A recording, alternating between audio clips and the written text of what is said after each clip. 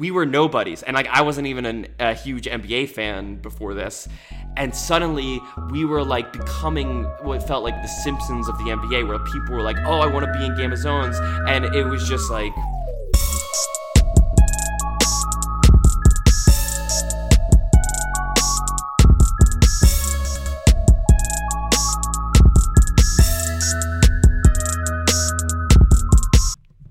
Welcome back to the Getting Buckets podcast. This is David. It's Ethan. And today we have a very, very special guest. Hailing all the way from... New York. From New York, okay. Hailing all the way from New York. Actually, currently in Massachusetts. Hailing all the way from Massachusetts. It's welcome to the show, the co-creator of Game of Zones, Craig Malamud. How are you doing? I'm great. Thank you for having me on. It's an honor. I'm actually in rural Massachusetts at my girlfriend's parents' office.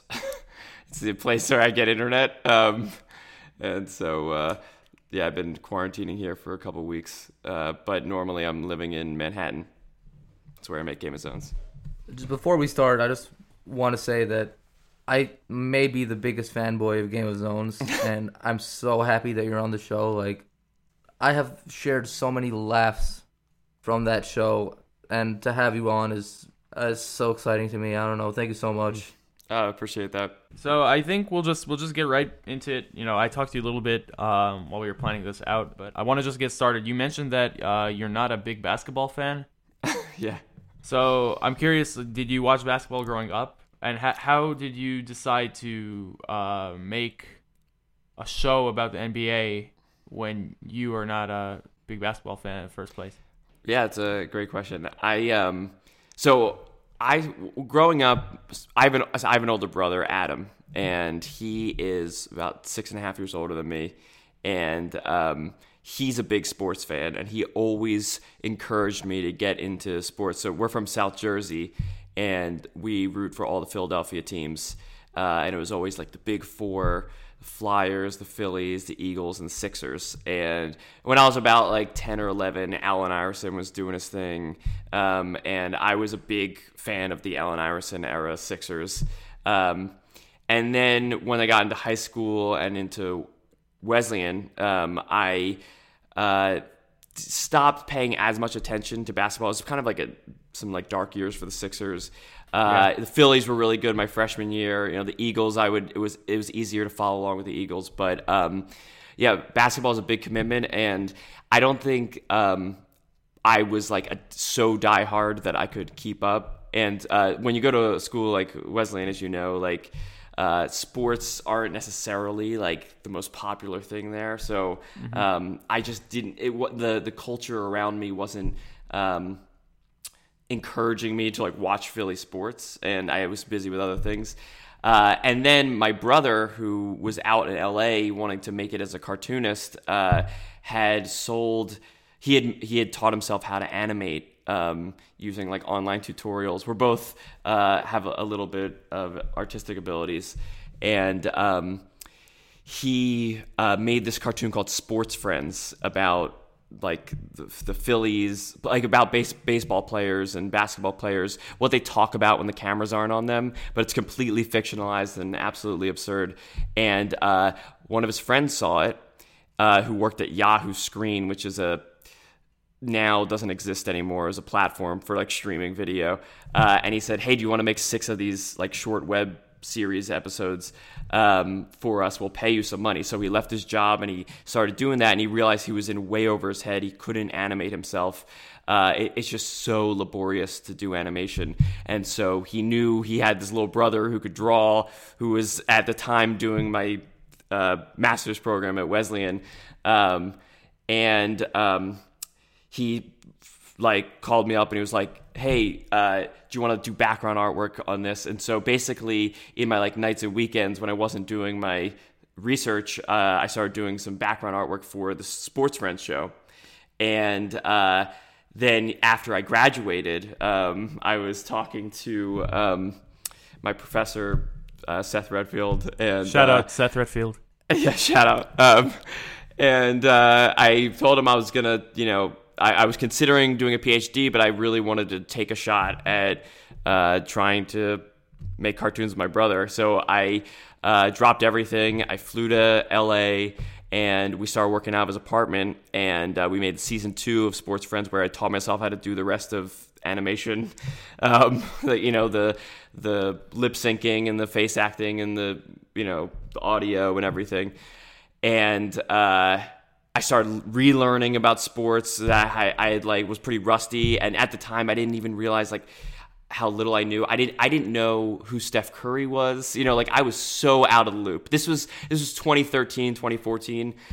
So Steph was just rising into like real prominence, and when Bleacher Report saw our other cartoon and said, "Hey, do you want to make something for us?" So we were watching Game of Thrones at the time. It was season 4 when Game of Thrones was still awesome, and we really wanted to combine Sports Friends with Game of Thrones, and we actually were thinking of doing a NFL meets Game of Thrones mashup, and it was going to be Tom Brady, and it was going to be Bill Belichick, and they were going to be Jaime Lannister and what's his name, Tywin Lannister, and they would ride their offensive linemen like horses, and it was this whole absurd concept.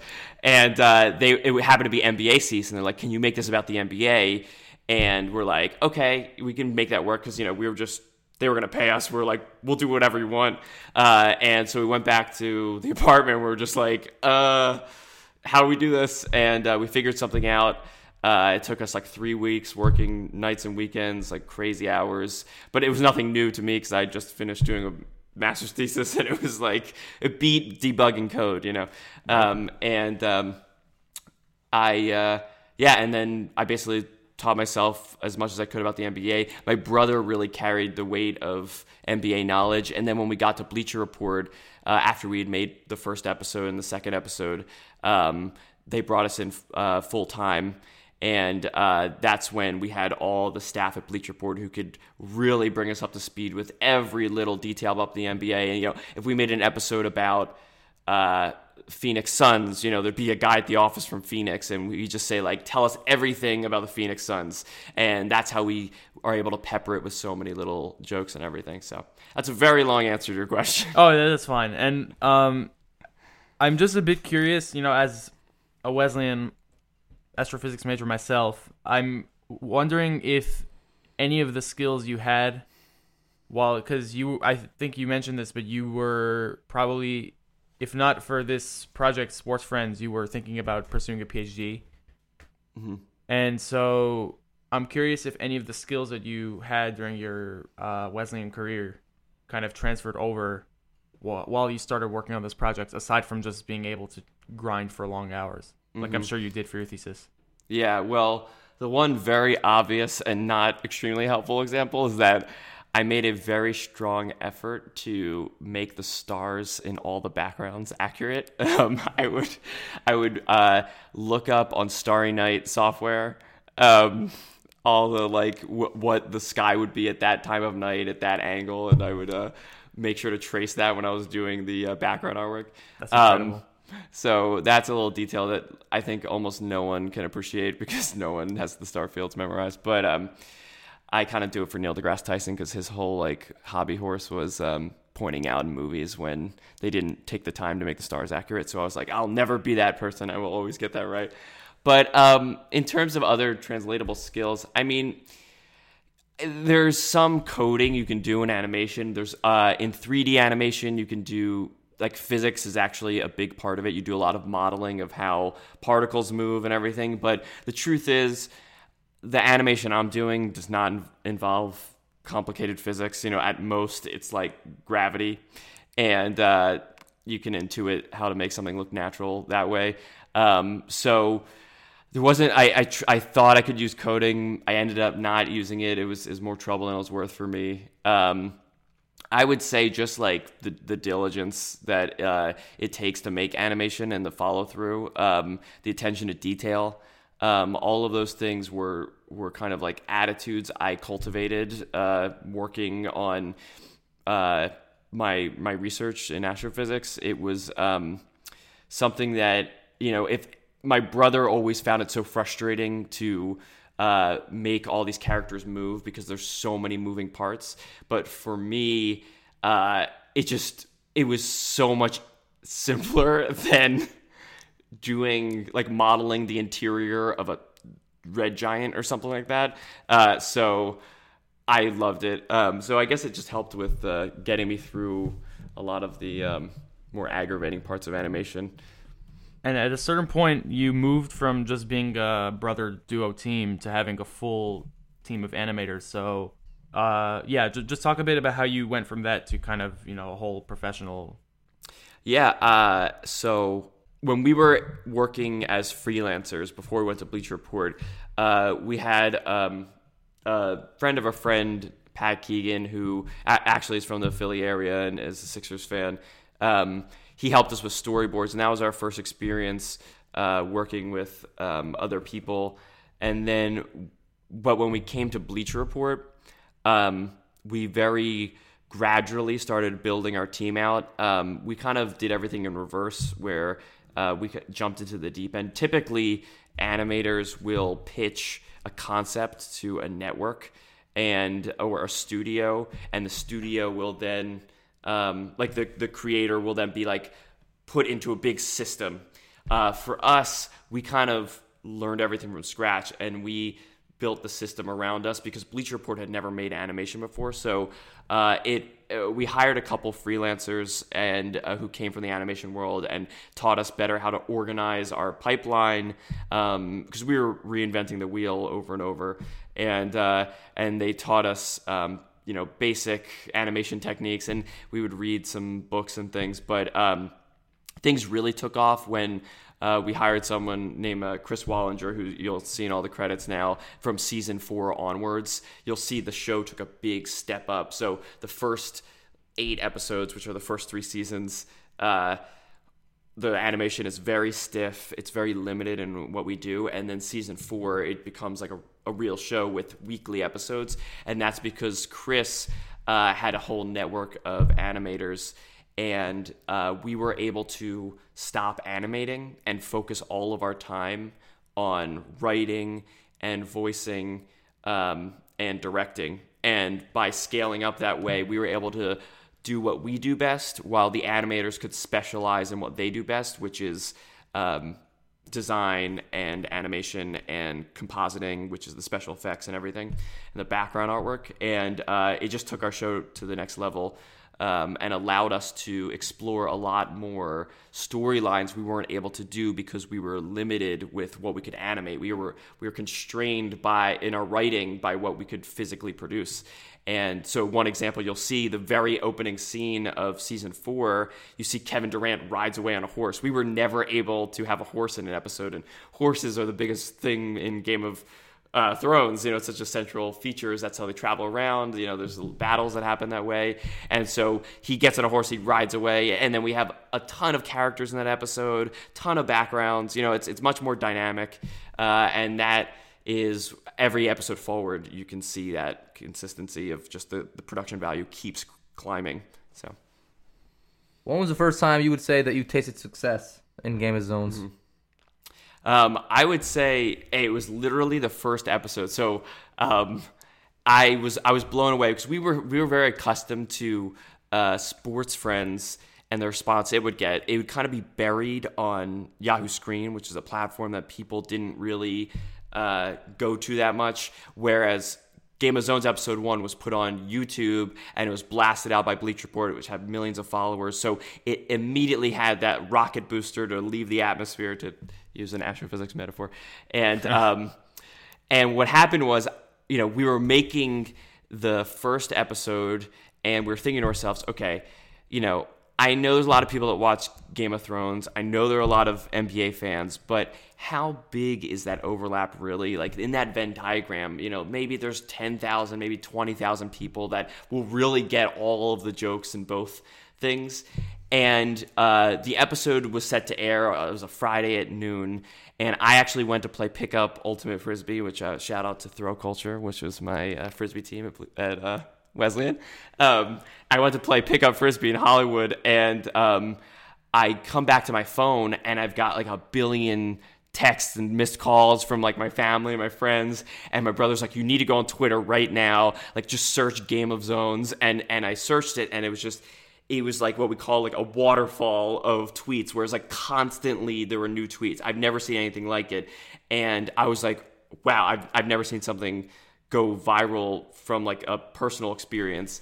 And then we went on YouTube and we saw it was like the number 4 overall like trending video in the world, because it was just such a perfect combination of like pop culture meets sports, and it was I just hit a nerve or something with the public, and then it was covered on ESPN, and it was covered like HBO tweeted about it. I think the novelty of it gave it a big leg up. That the second episode did really well too, but that first episode just popped in a way that was wild for us and really really new.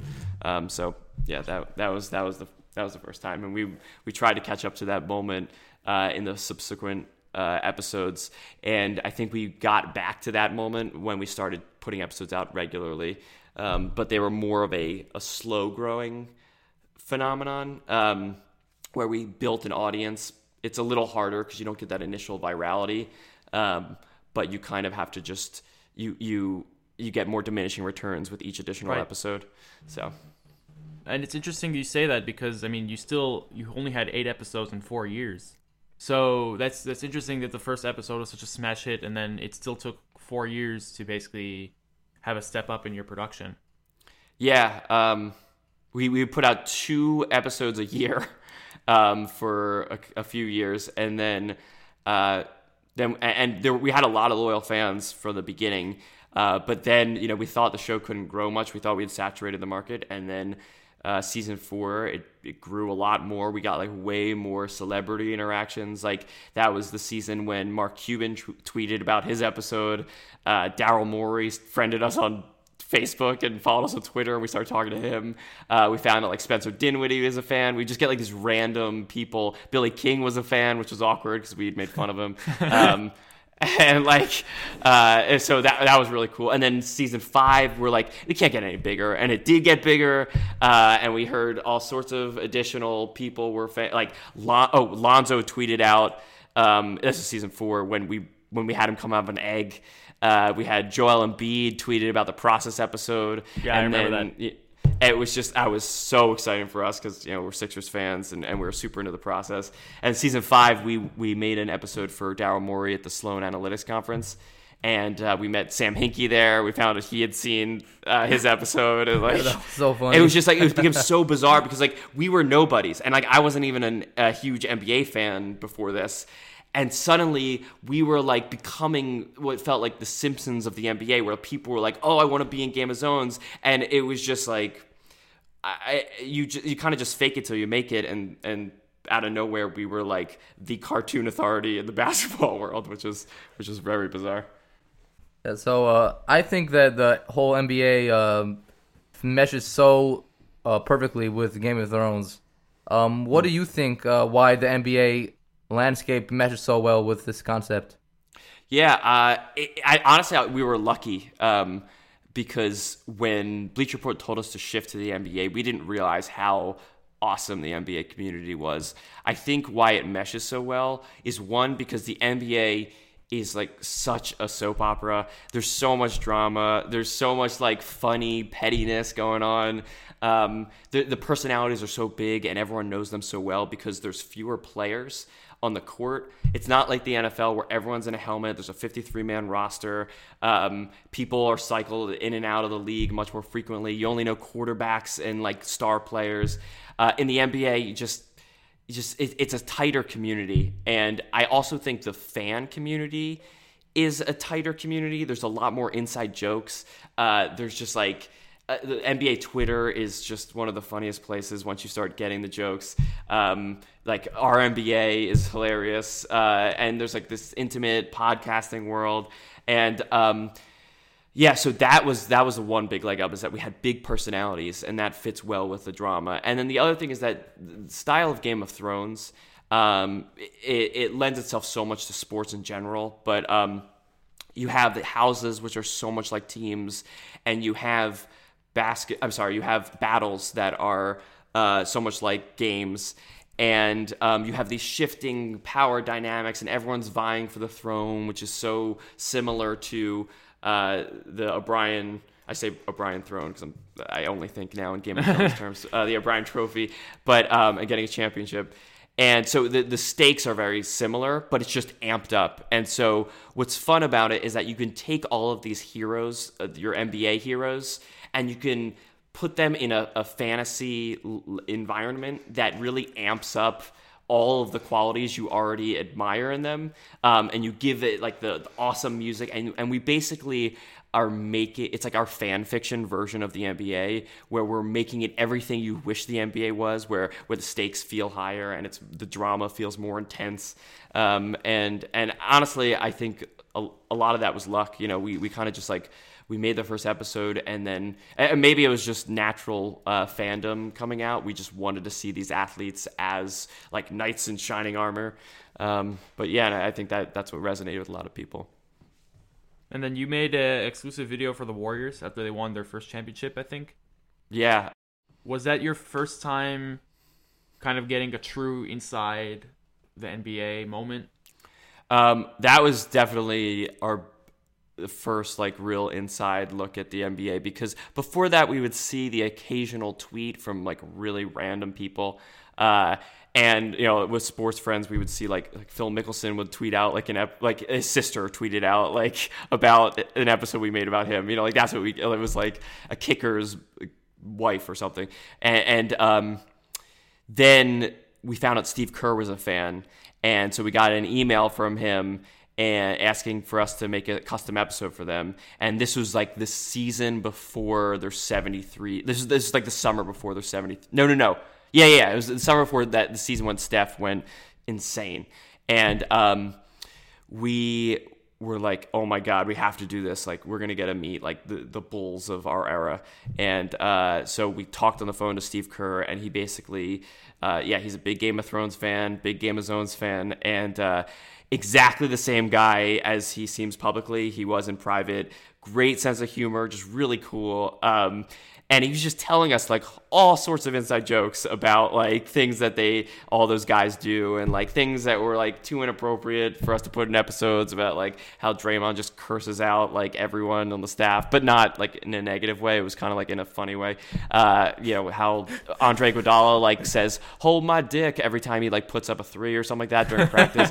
And so that we had to make that the joke, like the big punchline at the end. But like there were also inside jokes that like we knew no one would get, but we knew the team really loved, which I was torn about putting in, because I don't like putting stuff in there that like that it's like it's so inside that you feel left out. But you know, like there's I honestly forget his name, but there's the guy who's the bartender.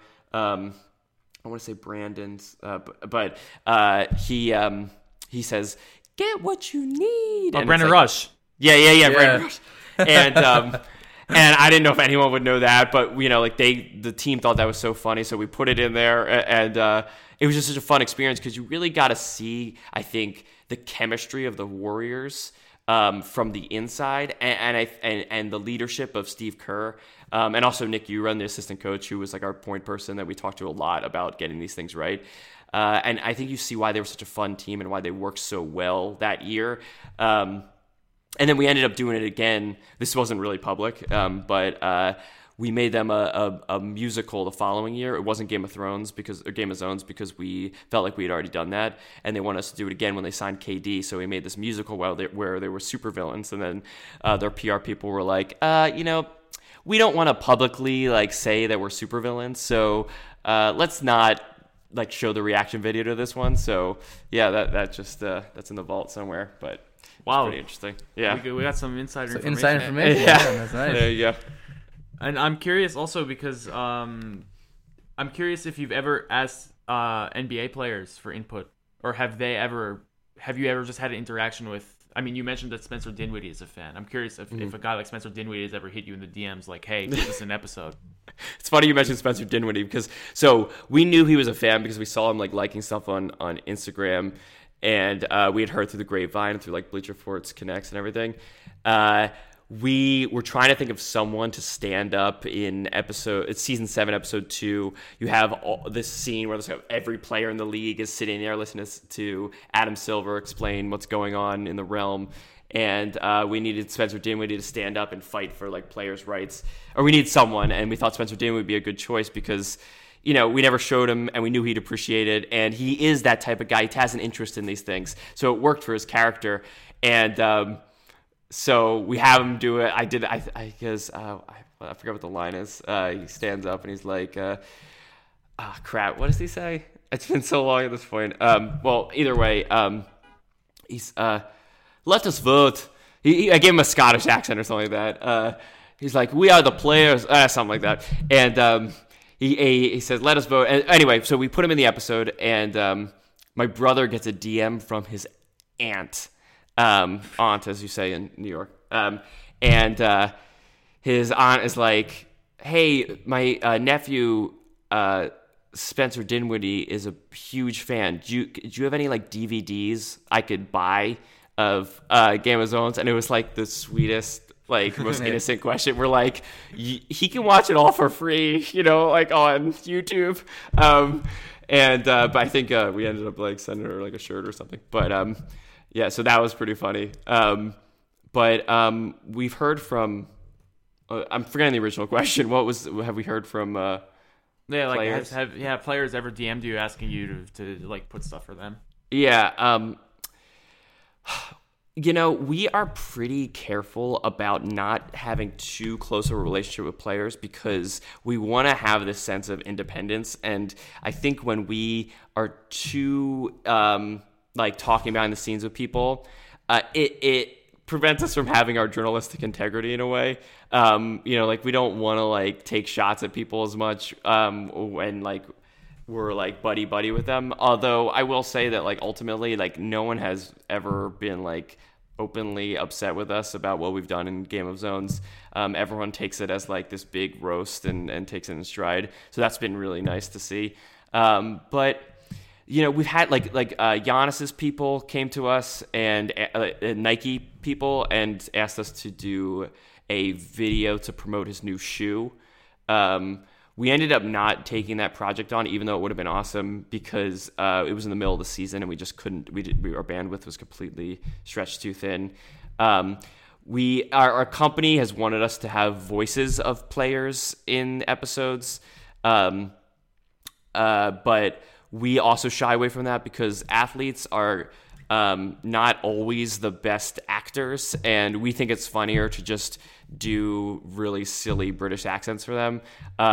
We did have Howard Beck, the sports journalist, do his own voice in the Media Dale episode because he's been a huge help on the show and he's in the office and, you know, it was easy to set things up. But our process is such that it's very difficult to like logistically integrate an athlete's voice into an episode because we might have to change something for a topicality reason if like the news shifts, right? And or if we get a note, and it's very hard to like go back to Joel's people and be like, hey, can we get him back in the studio to re-record his lines? Nothing else comes to mind. You know, Ronnie Turioff at one point, like randomly when we made our like third episode, was like, "Yo, guys, I love the show." So we ended up putting him like in the crowd of episode 4. You'll see him and Rudy Gobert. Rudy Gobert, before he was like really big, had also expressed that he was a fan. And Ronnie Turioff said he was going to send us a jersey. Never did, so I'm still waiting for that. So if you guys have any connections, let us know. Because, we have all the connections with Ronnie Turioff. So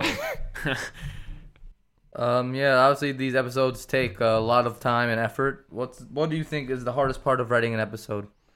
Oh God, that's a good question. Adam and I, the writing process is definitely one of the more painful parts of the creative process because it's so ambiguous and open-ended. I would say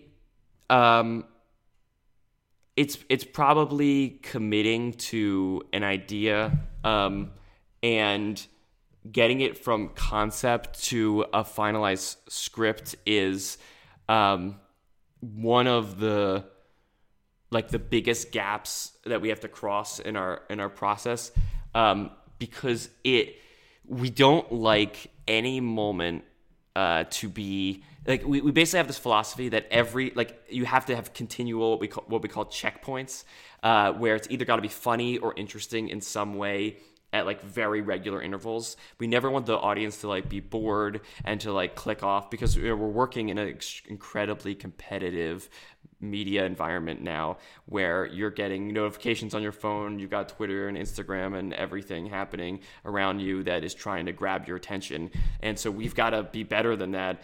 And so when we're writing, we're trying to make sure that every line, the perfect line, simultaneously moves the plot forward and is funny. And so that's our ideal script, is that every line has a point, and moves the plot forward and is funny. And so we're trying to wedge jokes and references wherever we can without sacrificing the greater plot. We never want to feel like we're just jamming references in there. We always want to make sure it's organically integrated in there. So that is a big challenge we have to deal with. It's a long process, and once we get that script tight enough where we feel comfortable to record, that's always a very big milestone in our process. And I'm also curious because, I mean, the episodes of this season have been a lot longer. I think the one that parodied The Long Night was like 12 minutes. So was it more of an arduous process to make those episodes, or did you also, because of having a bigger team, did it have less on your shoulders in a way? It's a good question. It was an incredibly difficult episode to make, because we had the biggest and most experienced team we've ever had making that episode. And yet we also pushed them as far to their limits and our limits as possible. This is crazy, but for season 6 and season 7, I never took a day off for 4 months, both in 2019 and in 2020. Oh. I worked every weekend and every night for 4 months straight, and like sacrificed, a lot of time with my friends, and it was really challenging. But like we wanted to make every season better than the last, and we wanted to keep topping it, and we had, our ideas were bigger than what we could manage to produce, but we never would let that get in our way. And you kind of just like put, I kind of have that mama mentality when I make stuff. Like, it's kind of no excuses. It's like, just leave it all in the cartoon and the way people leave it all in the court. It was weird how it synced up. Like, I would see these players like Kobe and Jimmy Butler, and their attitudes actually would like feed into like how I was thinking about working hard on these episodes, and to parody them, of course. But so yeah, the long episode, that was working crazy hours. That was very irresponsible in terms of like, our certain people in the pipeline just had to do a ton of work, but I think everyone was excited to do it because we wanted to give fans that giant episode to cap off the show. Everyone, we get in the comments like, make longer episodes. We want a 10-minute episode. We want a 30-minute episode.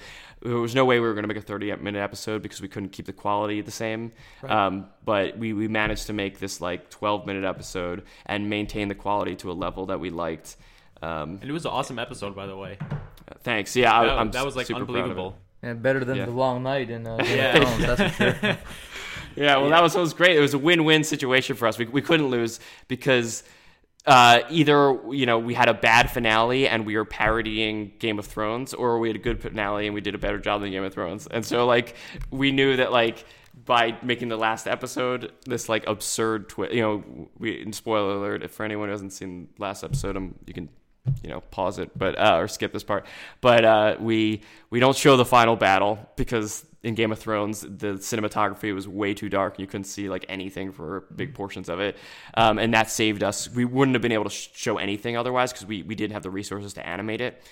We actually made that scene a week before the episode came out. It was like a last minute decision. We weren't going to do anything. We were just going to cut right to the farmer scene where LeBron is like, hey, did everyone see that? And no one saw it because they destroyed the media dell. So the media didn't exist to distribute the information. So that was going to be the big joke, was that like we built up to this giant battle and you never see it. And we were going to try to make the ending as disappointing as Game of Thrones. But we decided it was just too funny to like play the audio from the battle and not show the animation.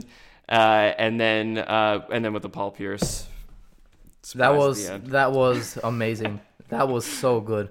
And Paul Pierce even changed his picture to that, which must be surreal. He changed his avatar, which is so funny because we were debating. We're like, did he get the joke? Does he know that like it was a kind of a spoof of his takes? And it's so unclear, good, though, still so. ambiguous because they showed it on the jump. Rachel Nichols showed the clip, and they cut out the part where after the scene of him being coronated, we show him writing Game of Zones, and he writes himself as the king and everything.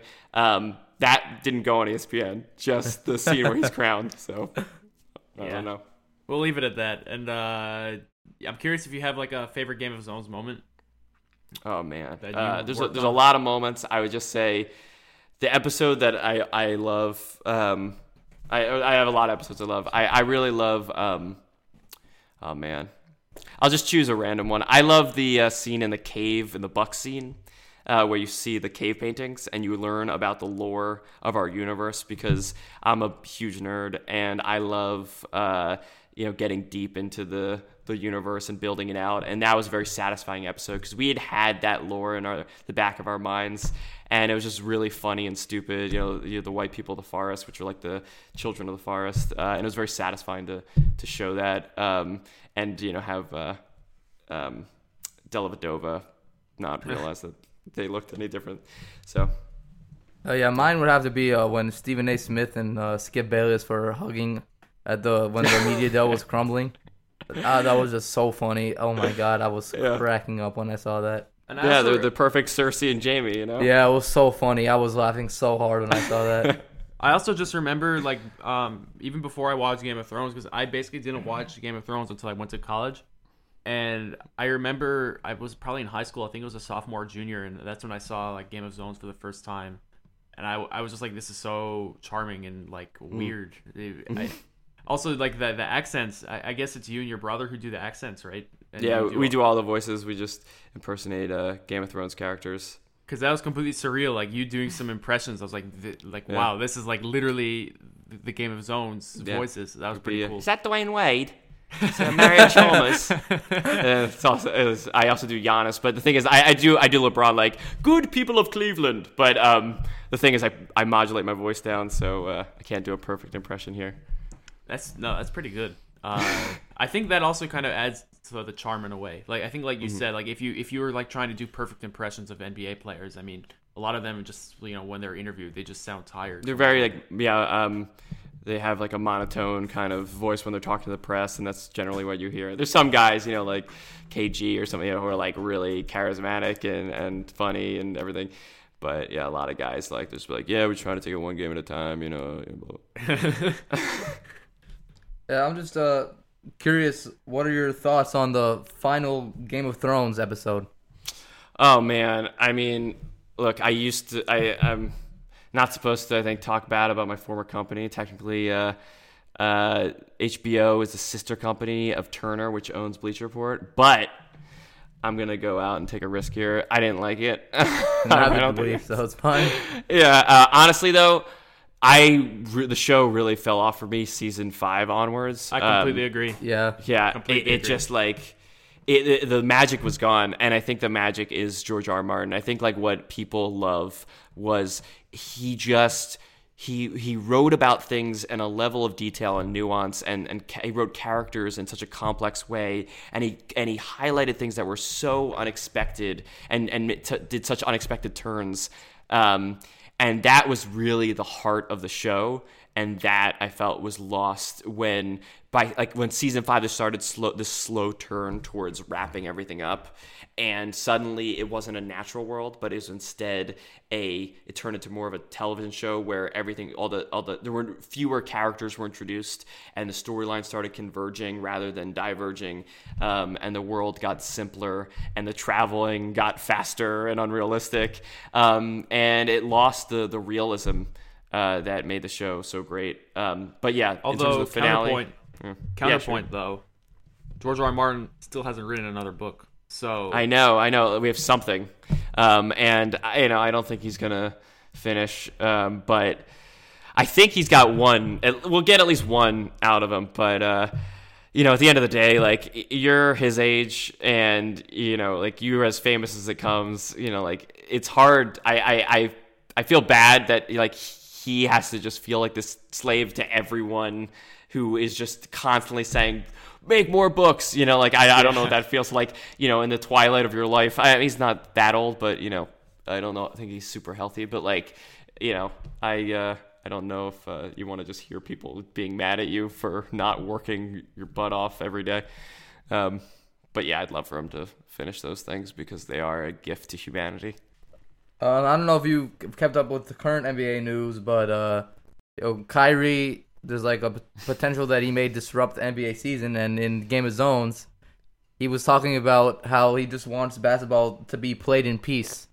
So what do you think about how, it's kind of the opposite of what's going on? What do you think about the current situation right now? Yeah, I first of all, I think it's absolutely riveting what's going on right now in terms of like, it's just so unprecedented in every dimension. Like the NBA being played in Disney World, like a pandemic, the Black Lives Matter movement, all of these things converging in this complex soup of just like history being made, and we're just watching it.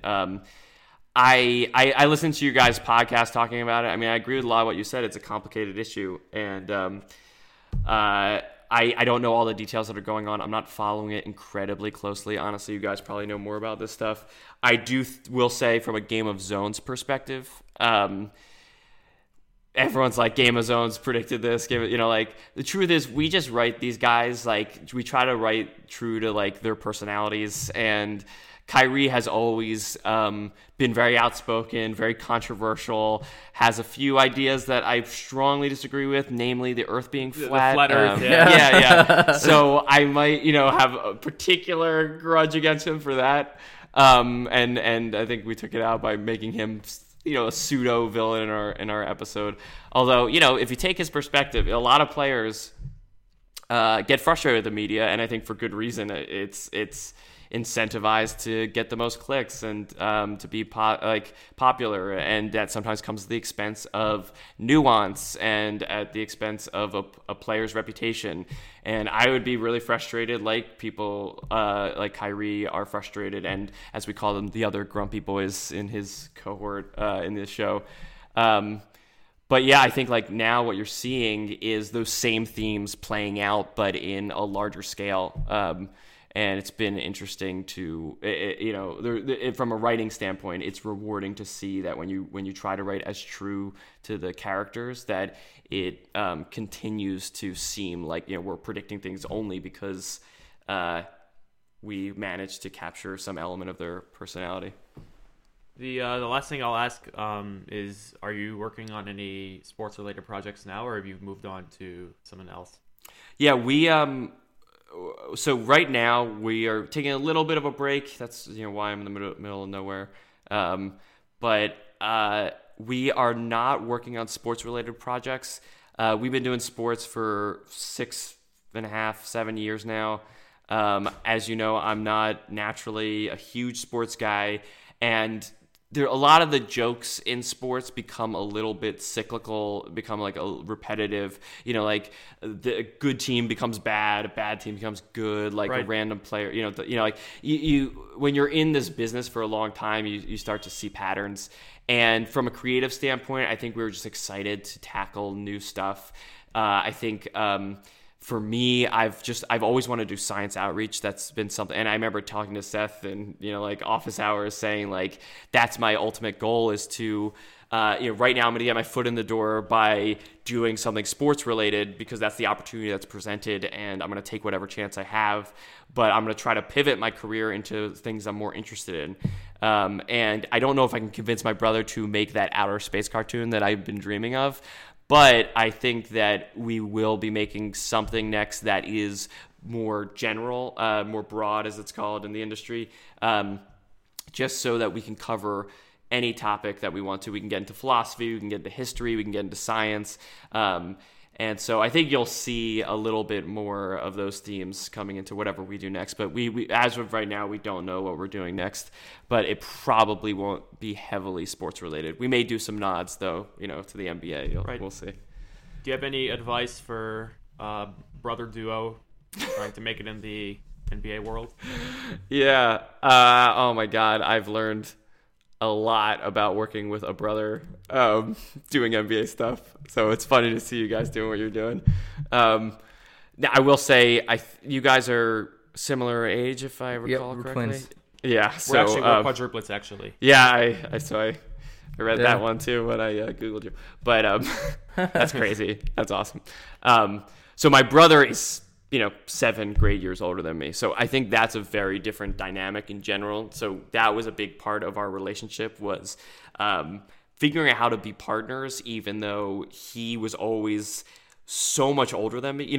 He was a senior in high school, fully grown, had a beard, and I was 12. I was 11. I was prepubescent and I was in middle school. So he was like a god figure for me, because he was like cool and he whatever, he was funny. And then all of a sudden I was working with him, and now, I'm out of college and I've matured and I've gotten smarter, I'm not like a child.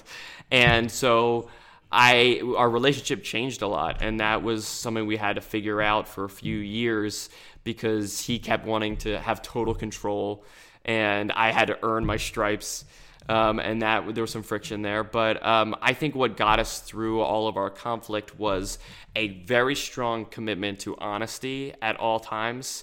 I think that as when we knew both of us were just being as honest as we can, and everything was rooted in sort of an unconditional love for each other and wanting for the other to be successful rather than a competitiveness, when we could bring it back to that, it always allowed us to resolve whatever differences we had, because those differences were generally very superficial when we took a step back, and we would get so lost in the weeds of our arguments and not pull our heads up sometimes and say, what are we doing? We're arguing over a joke about Mario Chalmers, this is not worth fighting over. And so ultimately, when we focused on ideas and not each other, that helped us a lot. It was getting rid of our egos and making the product the most important thing that we were debating, and not our own person. So it was never you're an idiot, but it was that idea is not optimal for what we're trying to achieve. And when we kept it more as almost a business conversation, that was a big shift that allowed us to be more productive and less argumentative, and always make our arguments reason-based and not ad hominem attacks, but it's tricky, every day, we still have to, we fall into our brotherly dynamic, and we just have to be aware of that, and it's practice. And I think different brothers are going to be different, but I don't know if that resonates at all. See, when David has a bad idea, I just call him an idiot. Yeah. Well, that's the fun part too. Is that you can't just call your random coworker an idiot, but you can call your brother an idiot, and that's what we would do. It's just a healthy balance of, you're an idiot, but I also love you. That was what we had to kind of figure out. All right, Craig, I want to thank you for joining us. It's really been a pleasure talking to you. I wish you all the best in your future endeavors. I wish you all the best, and if you do Sign Show especially, I hope to see that succeed. It's always nice to see West Astro people out in the wild too. So yeah, that's really cool. And do you want to give any shout outs to the Astro department? Oh, maybe? Definitely. Yeah. Well, first of all, really appreciate you guys having me on. Appreciate you guys are fans, and you had such detailed questions. I can always tell when someone's actually a fan and versus someone's a nominal fan. So I appreciate all the thoughtful questions and what you guys are doing. I listened to your other episodes and learned a lot. I haven't been super tapped into the NBA world, so it called me up on some things.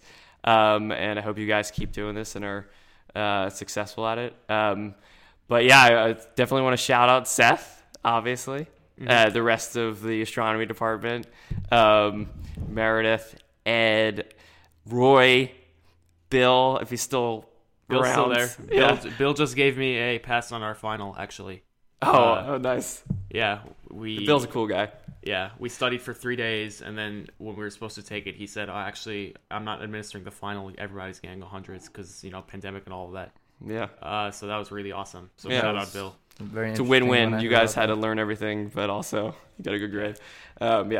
Bill was the reason I got into the astrophysics major, astronomy major, I guess, because he had an amazing 155 class, the intro class, and that changed my whole path of my education there. So, but yeah, I mean, shout out to Wesleyan in general. It was a place where I really matured and learned so many of the concepts and themes and philosophies that undergird everything we do on our cartoons. I think it's you have to have a strong foundation in so many disciplines, I think, to like really write something that resonates, and Wesleyan's where I cultivated that. And so Yeah.